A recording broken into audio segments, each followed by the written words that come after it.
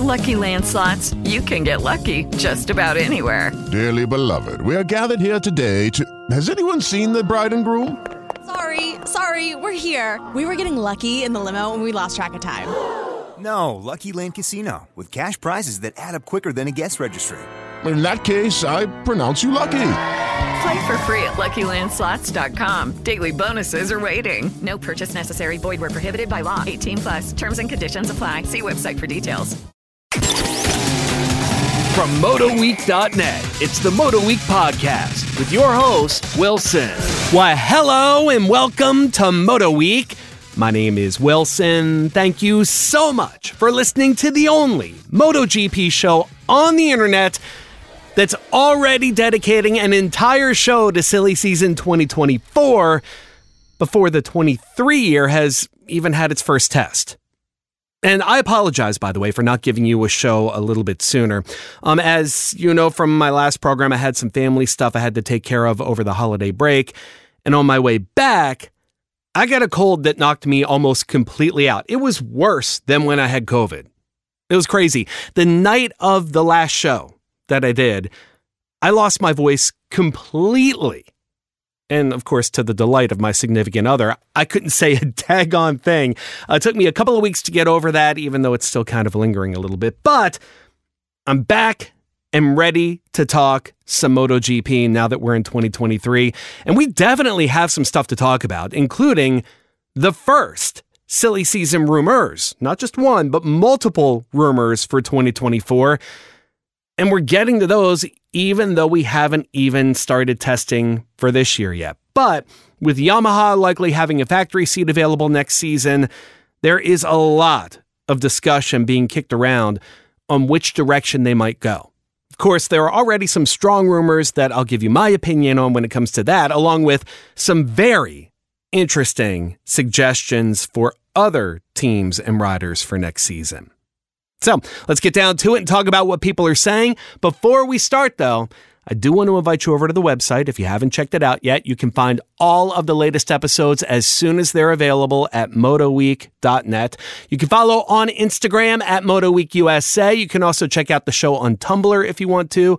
Just search for MotoWeek. And most importantly, I want to know what you're up to. Leave your comments, give me your opinions on Facebook at facebook.com/MotoWeek.net and over on the incredibly entertaining Reddit sub at r/MotoWeek. And nothing's off the table. If you want to talk about just bikes in general, that's cool. Post it over on Reddit. We'll talk about it on an upcoming show. It is your chance to tell me what you want to hear on the program. And if you do want to support the show, you can do that on Patreon at patreon.com/MotoWeek. And links to everything that I just mentioned can be found on the website at MotoWeek.net. All right, so here we go with the rundown. This is a list of just about everything we're going to talk about on this episode of the program. We'll start off with just one short MotoGP news story about Fabio Quartararo finding a way to make even more money than his incredibly lucrative Yamaha factory contract. Then after that, we are going to get to some very interesting silly season rumors for 2024. In fact, we're going to focus on those for the rest of the program, including whether a name from the past may be on his way to returning to the MotoGP paddock. And I'm sure you'll have some very definite opinions about this particular rider. Then, of course, Yamaha is going to be the main player for 2024 with the idea that a factory seat might be open. Who could they go after? Well, there are actually several names that have come up in discussion. We'll talk about all of them, and I'll tell you what I think might happen. And then, could Marc Marquez have a big move of his own on the horizon? Somebody is saying he might, but there's a lot of complicating factors there that we're going to discuss. But it certainly is the start of a story that we might be talking about not just for 1, but for 2 years from now. All right, so let's start by talking about just one small MotoGP news story. And this happened, I think it was last week. Fabio Quartararo signing a mega helmet deal. And this story is proof that I've pretty much been doing it wrong this entire time, and I'll explain what I mean. But first, let's talk about Fabio, who's been racing Scorpion helmets ever since coming to MotoGP.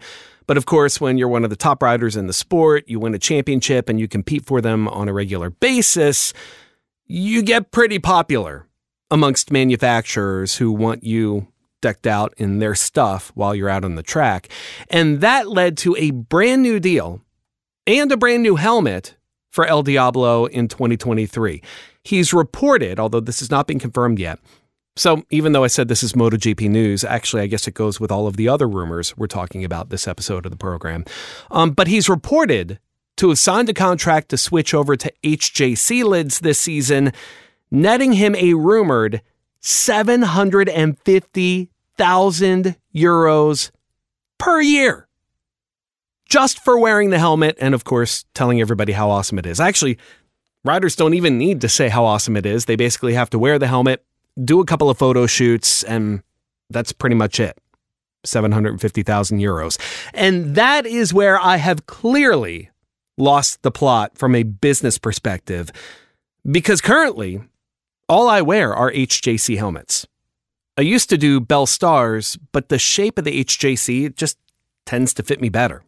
And I even have a new one on the way as we speak because I needed something with a Snell rating to do a car track day later on this year. And I typically only pay attention to sharp ratings when I'm buying helmets. So I had to get something that had the latest Snell rating that they would accept.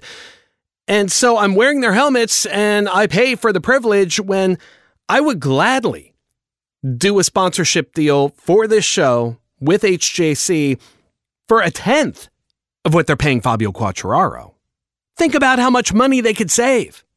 Heck, for an extra 10K or so on top of that, I'd name the entire show after them. But did I go to them and try to get a sponsorship for the show? Possibly. I may have sent something to them a couple of years ago, but I can't remember. And for the most part, no, I didn't pursue anything. So, if anyone from HJC is listening, I'm willing to save you guys a ton of money. I mean, I'll give everyone the hard sell for the right price, and then, of course, a couple of free helmets to give away. I got to give you guys some helmets, right? If only I had an agent.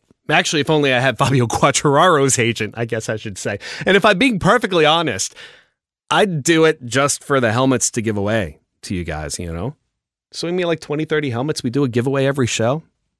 I'd be down with that. Anyway, moving on to things that are a lot less depressing for me personally, and also a lot more interesting for you guys when it comes to the future of MotoGP. Let's talk about some of these 2024 silly season rider rumors, which are already beginning to swirl, even though we haven't, like I said, gotten to the first test yet for 23. And I'll wait a little bit here to get to the main event, which unsurprisingly is Yamaha. First, let's talk about something that, in my opinion, is coming entirely from left field. The idea of Andrea Iannone making a return to the MotoGP grid. Now, according to his former manager, Carlos Pernot, who also managed Valentino Rossi at one point, and he said this on a podcast, another podcast that I didn't listen to, but I just read some of the transcript from it. But according to Pernot, this is not my opinion, it's his, Andrea Iannone's talent and marketability are just too much to keep him away from the paddock once his 4-year suspension is up, which will happen right at the end of 2023. And that he even went further, comparing Andrea to Rossi himself and saying, hey, if Valentino could compete for a championship in 2015 at the age of 36, then Iannone would still be fast next year on a MotoGP bike at age 35. Now, before we get to what I think of that set of suggestions by the always controversial Pernot, I think it would make sense to briefly address the Iannone situation overall, because let's face it, this thing happened so long ago that there very well may be some people listening who don't even know who or what I'm talking about right now. So Andrea Iannone, or as I've always referred to him, the other Andrea, he's a bit of an enigma in MotoGP. And in my opinion, the classic example of unrealized potential. He rose to prominence between 2010 and 2012 in Moto2, where he was incredibly impressive. He finished third in the championship for 3 consecutive years. And I know what you're thinking. Third? What's the big deal? Well, he scored 8 wins and 19 podiums in 2 seasons on a speed up and 1 on a suitor. And he did that in a Moto2 series that back then, just like now, is dominated by Kalex chassis bikes. So that was impressive stuff then, and it's impressive stuff now. I'm fairly certain that Iannone is the most successful Moto2 rider ever on a speed-up bike. Now, like everybody else who's had success on that particular chassis, that earned him a MotoGP promotion, first with Pramac. That quickly turned into 2-year factory stints with Ducati, alongside Andrea Dovizioso. That's right, it was 2 Andreas on the same team. Then Suzuki. And then that, in turn, was followed by a 2-year factory deal with Aprilia, although he only completed the majority of one of those seasons, at which point he tested positive for steroids, was initially banned by 18 months, but instead of just sitting it out and coming back, he very unwisely decided to appeal that 18-month ban, even though every other rider who had tested positive for steroids who had come before him that had tried to appeal was unsuccessful.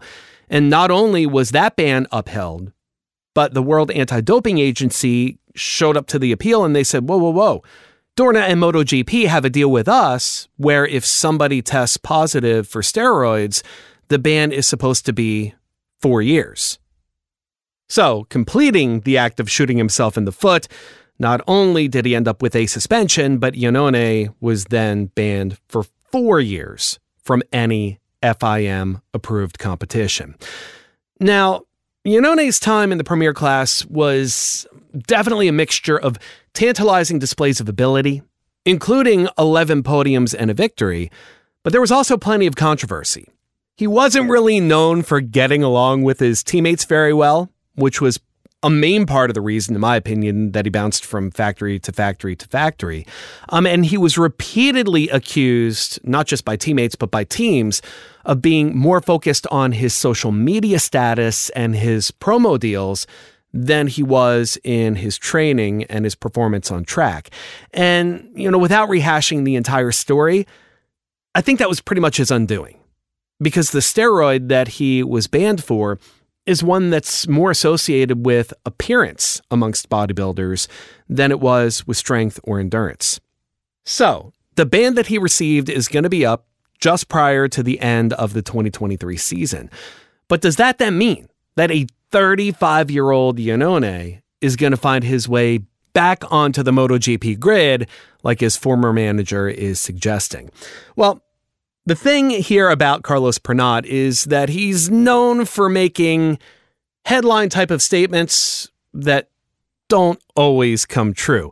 And even he immediately started walking back his Premier Class prediction, saying that, quote, maybe it won't be in MotoGP, maybe it'll be in World Superbikes, end of quote, but that Iannone is coming back. Now, that last part, the part that he walked back, far more realistic. I mean, honestly, I think that SBK is Iannone's only play here out of maybe a return in Italian Superbikes. And to Pernot's point about marketability, he's right, at least as it applies to Italian fans. I mean, Andrea is still a promotional draw for sponsors within Italy. He's kept up that Playboy image that really plays well in his home country. But in a MotoGP that is thoroughly dominated by young talent, we saw that full on display this past season, I don't see Iannone getting a serious offer to return.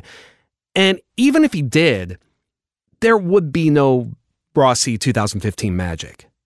I mean, he wouldn't be much more than a sideshow attraction. And teams know that, and that's not what they're looking for nowadays in a rider. I mean, 5 or 6 years ago, yeah, there would be a real possibility that a rider in his situation at his age, with his popularity in Italy, would be able to come back. Because 5 or 6 years ago, there were rent-a-ride teams. There were teams that would take on a rider solely because that rider brought sponsorship to the table. Back then, that would have been enough, or that might have been enough. In today's Premier class, with so many current year bikes on the grid, and so much factory involvement with the satellite teams, and so much speculation on young talent to try to find not just the next Marc Marquez, which used to be the ultimate goal, but now, teams are trying to find the next Fabio Quartararo, the next Pecco Bagnaia, heck, the next Enea Bastianini. And so when you're a rider trying to make it into MotoGP now, as opposed to 5 or 6 or 10 years ago, you need more than just some social media pop. You need a path into the future for that team, and more importantly, for that manufacturer. And being perfectly honest, Andrea Iannone, or any 35-year-old rider, simply doesn't offer a path into the future for a manufacturer. So as much as Pernot wants to talk up his guy, and I understand why he does, MotoGP is not happening for Andrea Iannone in 2024. World Superbike could totally see that happen. And that really is the best place for him, either there or, like I said before, the Italian Superbike series. But I could definitely see World Superbike, especially with the performance of Alvaro Bautista this past year and the fact that Jonathan Rea has been able to consistently maintain his level of performance, only dropping off a little bit, even though he is the same age as someone like Andrea Iannone. So World Superbike, yeah, and that would be an interesting story to watch for sure. But Premier Class, it's just not going to happen. Not in this particular environment in MotoGP. But the other rumor being kicked around, far more interesting, and unsurprisingly, it involves Yamaha, who may already, much to Franco Morbidelli's chagrin, they may be already shopping for a 2024 rider to go alongside Fabio Quartararo. And this is a very interesting storyline that we will undoubtedly be following throughout the entire season. Franco Morbidelli, of course, earned himself a 2-year factory deal after that incredibly impressive 2020 when he finished second in the championship at Petronas Yamaha. Of course, after that, he had the injury in 2021, the knee injury, that really affected him on track. He came back last year, technically at full strength, but I don't know. I have no clue if it's residual from the injury or if it was something else going on with him. But for lack of a better descriptor, Morbidelli was terrible last season. Developed no momentum, finished 19th in the standings in the same year that Fabio Quartararo on this same bike won 3 races, finished second overall himself, and took the championship down to the final race after leading it for a majority of the season. And so unless Franco Morbidelli experiences an epic turnaround this year, the overwhelming consensus is that he's done at the factory level. That, of course, then begs the question, who's Yamaha going to be fishing for in 2024? Now, I apologize that kind of sort of rhymed. That's usually not my MO, and I did not mean it that way. But the number one option at this point, if you listen to what everybody's talking about, the number one option seems to be Jorge Martin.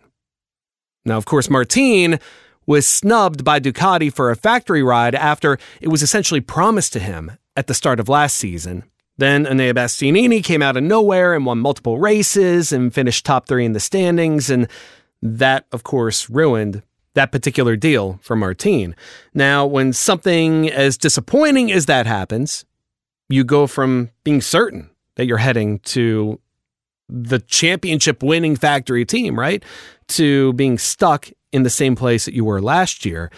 That naturally is going to make him a prime candidate to look at other options as soon as possible, and he can actually start looking pretty much right away. Because not only is Martin racing on a 1-year contract this season with Pramac, but he's also going into this year knowing that he's stuck behind champ Pecco Bagnaia and Bastianini, who are both locked into those red leathers for 2 seasons, all the way until the end of 2024. So there's no chance he'll get the opportunity to move up to the factory Ducati squad until at least the 2025 season, which wouldn't necessarily be too late. He'd be around 26, 27 at that point, but he will definitely be missing out on at least the beginning of the prime of his career if he just hangs out on the satellite squad and hopes that maybe Ducati isn't happy with either Bagnaia or Bastianini at that point. Now, of course, there's little doubt that if Martin wanted to,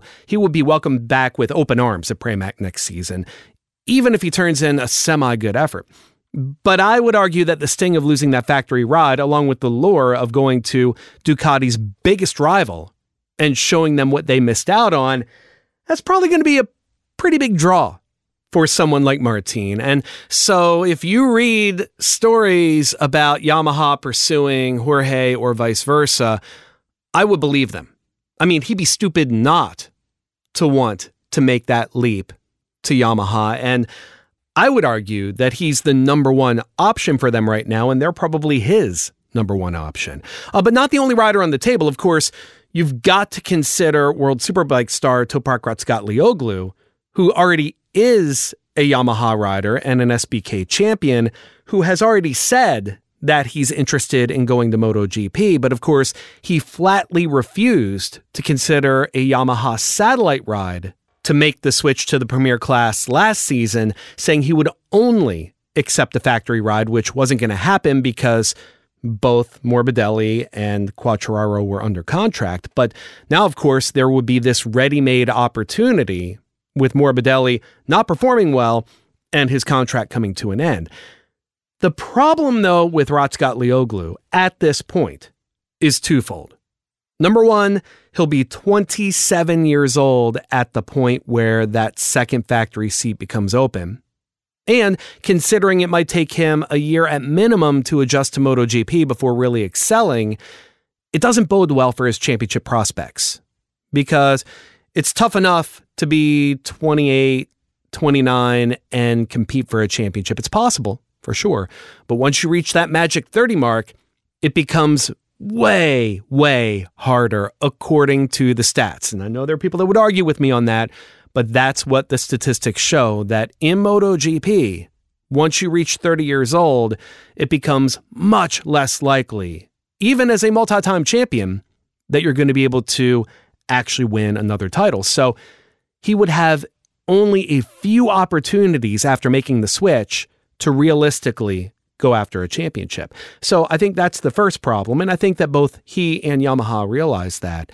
Second, though, and I think this is really the major problem, is that Raz's manager, Kenan Sofuoglu, is hyper-focused on his riders' popularity and their marketability in their home country of Turkey. That is the main reason why he never made a serious bid himself as a multi-time supersport champion of trying to come over to MotoGP, or really even making a serious run at World Superbike itself. He just stayed in Supersport because he was very successful there. He won a gazillion races and podiums and championships on top of that. But that's also why Can Öncü, Deniz Öncü's brother, who's also a Turkish rider managed by Sofuoglu, that's why he only spent a short amount of time in Moto3. And when he didn't get very much traction outside of his epic first race, which was a victory, then he pulled him back, put him in World Supersport, where he's now a top 3 rider because getting on the podium gets him better sponsorship deals in his home country. And now you've got somebody like Razgatlioglu, who is now a widely known name in the motorcycle world. Of course, he's a World Superbike champion. He is a consistent winner and podium finisher in the series, and he's also a perennial championship favorite at this point. And his main rivals, Alvaro Bautista and Jonathan Rea, are 38 and 35 respectively. He's the young kid who now could establish his own dynasty in World Superbike. And so I think that as far as his manager is concerned, the draw to remain in SBK and capitalize on Toprak's ability to win races and gain popularity, that's going to be really strong. And so I think that unlike a year ago or 2 years ago, I think that Razgatlioglu, at least from the rider and manager perspective, is going to be much less likely of an option to make the move over to Yamaha, even if there is some interest on Yamaha's part. Although, really, when you look at it, you've got this 27-year-old who's winning you races and competing for championships and making Yamaha look great in one series. And you could destroy that for not a lot of gain in MotoGP. And meanwhile, on the other side, you've got a guy like Jorge Martin, currently 24 years old, unquestionably talented, and a multi-time race winner in MotoGP, who could give you the same type of pop, the same type of boost as Razgatlioglu is giving you on the World Superbike side. I think that Yamaha in the end is going to say, well, it makes sense to keep Raz where he is, being successful, which would be fine with Kenan Sofuoglu, and pursue this young, hungry, talented rider with plenty of MotoGP experience to try to take it to the next level and compete and push a guy like Fabio Quartararo, who they already know has the ability to win races and championships. So I think that Martin is almost a slam dunk. Of course, he thought that this past year when it came to the factory Ducati squad, and it didn't work out. So we'll have to watch how this all progresses.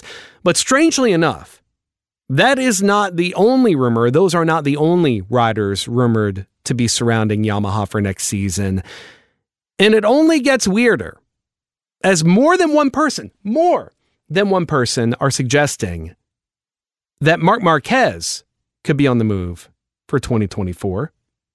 And we're going to start by going back to our good friend, Carlos Pernot, who on the same podcast where he made the only slightly plausible suggestion that Andrea Iannone could return to MotoGP, he also opined, and yes, I did say the word opine there, I apologize for that. But he also said that Yamaha should not limit themselves to a rider like Jorge Martin, and went on to say, hey, what's to stop them from going after Marc Marquez for their second seat? Well, I think there kind of is an answer to the second part of that question, at least. What's to stop them? Marc's contract. That's what would stop Yamaha from going after Marc Marquez. Marc is tied up with Honda until the end of 2024, and I really don't see the Repsol bunch saying, hey, you want out of your contract so you can go over to Yamaha and potentially beat us? Go for it. Have at it. No, they're not going to do that. And not just because they know that he can still win for them if they give him the right bike, but also just like Valentino Rossi hung on for so long at Yamaha, and they didn't mind because of the massive marketing potential that somebody like Rossi brings to the table as a 9 times world champion, as Nick Harris used to say, like every 5 minutes. But Marc brings that same potential to Honda as an 8 times world champion. And you don't just give that up because he's thinking that maybe that Yamaha looks good over there when you have that guy under contract. Now, honestly, I wasn't prepared to give Pernot any leeway on Iannone coming back to MotoGP, but I'm even less inclined to think that there is any way that Marc Marquez goes to Yamaha before his current Honda contract is done. It's just not going to happen. But that then brings us to another controversial comment. This one by somebody who's a bit more familiar with Marc's situation, because Jorge Lorenzo says that Marc is eventually going to have to choose here when that Honda contract is up. He says he's going to have to choose, quote, between winning and making money, suggesting that Honda is going to be incapable of keeping up with Ducati in the near future, so Marc might need to consider maybe a smaller contract to go somewhere else in exchange for getting a more competitive bike in the end, where he has a better chance of winning races and maybe finally getting that 9th world championship. But, just like we talked about a moment ago, Marc is already under contract until the end of 2024. At that point, he'll be 31 years old. And also, like I mentioned before, statistically speaking, after age 30, his chances of winning another championship go down exponentially. On top of that, I don't have to tell you guys how many health and injury problems Marc has had late in his career. And that definitely is going to be factoring into his decision-making process at the end of this current contract as well. So if you're this late in your career and you've been injured that many times, if you're Marc Marquez, do you take a chance and go to another manufacturer, a la Valentino Rossi to Ducati? Or do you take a safe deal, sign another 1 or 2 year contract with Honda and just have fun racing until you feel like you're done racing, right? Instead of feeling like you have to be right back on the razor's edge with a Yamaha or a Ducati or an Aprilia or anybody else for that matter, KTM, to try to make something happen in the championship when maybe it's not there and risk getting injured again. I think we know what the logical decision would be there. Of course, a lot of times MotoGP doesn't work out in a logical manner, and especially when you're talking about riders and their egos and what they want to accomplish in their career, things don't necessarily go the logical way. Honestly, I think that it's a bit too early to make that determination, what he may or may not want to do, because I really just don't know how adventurous Marc is when it comes to the idea of trying to win for another manufacturer. Certainly he would have had that opportunity a couple of years ago. He didn't take it then, which makes me think he would be even less likely to go ahead and make that jump in what's going to be 2 years from now. Now, at the point where he signed that 4-year contract with Honda, I mean, he already had so many championships that he didn't feel like he was going to be pressed to go to try to prove anything to anyone else with another manufacturer. And so I don't think he's going to be very pressed to try to win another one at 30 plus to the extent that he runs off to another manufacturer to do it. If he signs another contract, I think he would probably only do it if he felt confident enough that Honda, that he's already familiar with, could offer him the type of bike that he would need to make that kind of run at a championship. So I think a much more realistic scenario, if he doesn't retire at the end of 2024, has him kind of playing mentor to another young contender for Honda while he finishes out his career as a veteran presence at Repsol, either at the end of 2024 or maybe through 25 and 26, and then he calls it quits. But I don't know. I could be wrong there. And heck, if you listen to what Dani Pedrosa was telling DAZN this week, even with a less than spectacular bike, in his opinion, a fully fit Marc Marquez is good enough all on his own to throw a wrench into Ducati's championship plans for next year. And, I tend to agree with him to an extent, obviously. They have to get that bike in the ballpark. But if they do, Marc absolutely is still talented enough to take something close and make it into a championship winner. And if he is legitimately in the championship hunt this year, I think that's going to kind of lock him into Honda for as long as he wants to race. Because he knows that, again, if they can make the bike a little bit better in 2024, that gets him a little bit closer, and then maybe 25 and 26. But they are going to have to up their game. Because, let's face it, Marc Marquez isn't the same rider he was in his prime. And I'm not sure he can single-handedly overcome all of the Honda's shortcomings. So they've got to be somewhere close to Ducati to make it happen. But if they can, then and only then, Marc could make the kind of difference that Danny's talking about. And of course, we'll find out here in a couple of weeks when they go to test in Sepang how far Honda has gotten in bridging that gap from last season to what Ducati and Yamaha were able to do. So that's it for this round of silly season rumors and discussion and talk about what might happen not this year in the championship, but next year on the grid. But I don't know. What do you think? Could Marc already be looking somewhere else for the future? Maybe even trying to get out of his contract at the end of 2023? Meanwhile, this season, can Honda get close enough to Ducati to start the season for Marc to make a difference?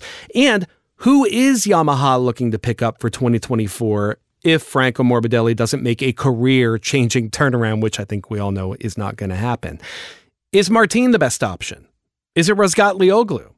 Should they try, as unlikely as the possibility would be, to go after Marc Marquez? Or is there somebody completely different that they should go after, knowing that they already have Fabio Quartararo and they don't need another championship rider today? They need an Enea Bastianini type of guy that they can develop into the person who takes over when Quartararo starts to get older. So let me know what you think, and we'll talk about your comments on the next episode, along with all of the latest MotoGP news as we start to close in on the first test of the 2023 season. We're going to have a lot of shows coming up, a lot of stuff to talk about coming up, and I don't want you to miss a single episode of the program. So if you have not done it yet, I would highly recommend you subscribe to the show. You can do that on Apple Podcasts, Google Podcasts, Spreaker, Stitcher, Player.fm, Spotify, iHeartRadio, Audible Podcasts. Basically, go to your favorite podcasting site, type in the word Moto Week. You should be able to find the program. Of course, you can always get all of the latest episodes as soon as they come out on the website at motoweek.net. You can follow on Instagram at MotoWeekUSA. You can check it out on Tumblr. Just search for MotoWeek there. And most importantly, leave your comments, especially when it comes to what you think Yamaha is going to do in 2024. You can do that on Facebook at facebook.com/MotoWeek.net. I know it's a weird name. Or you can post on the Reddit sub at r/MotoWeek. And if you do feel like supporting the show, and you don't have to feel obligated, but if you want to, you can do that on Patreon at patreon.com/MotoWeek. All right, so until we talk again, just a couple of days from now, I want to thank you so much for listening. Ride safe, and I'll talk to you soon.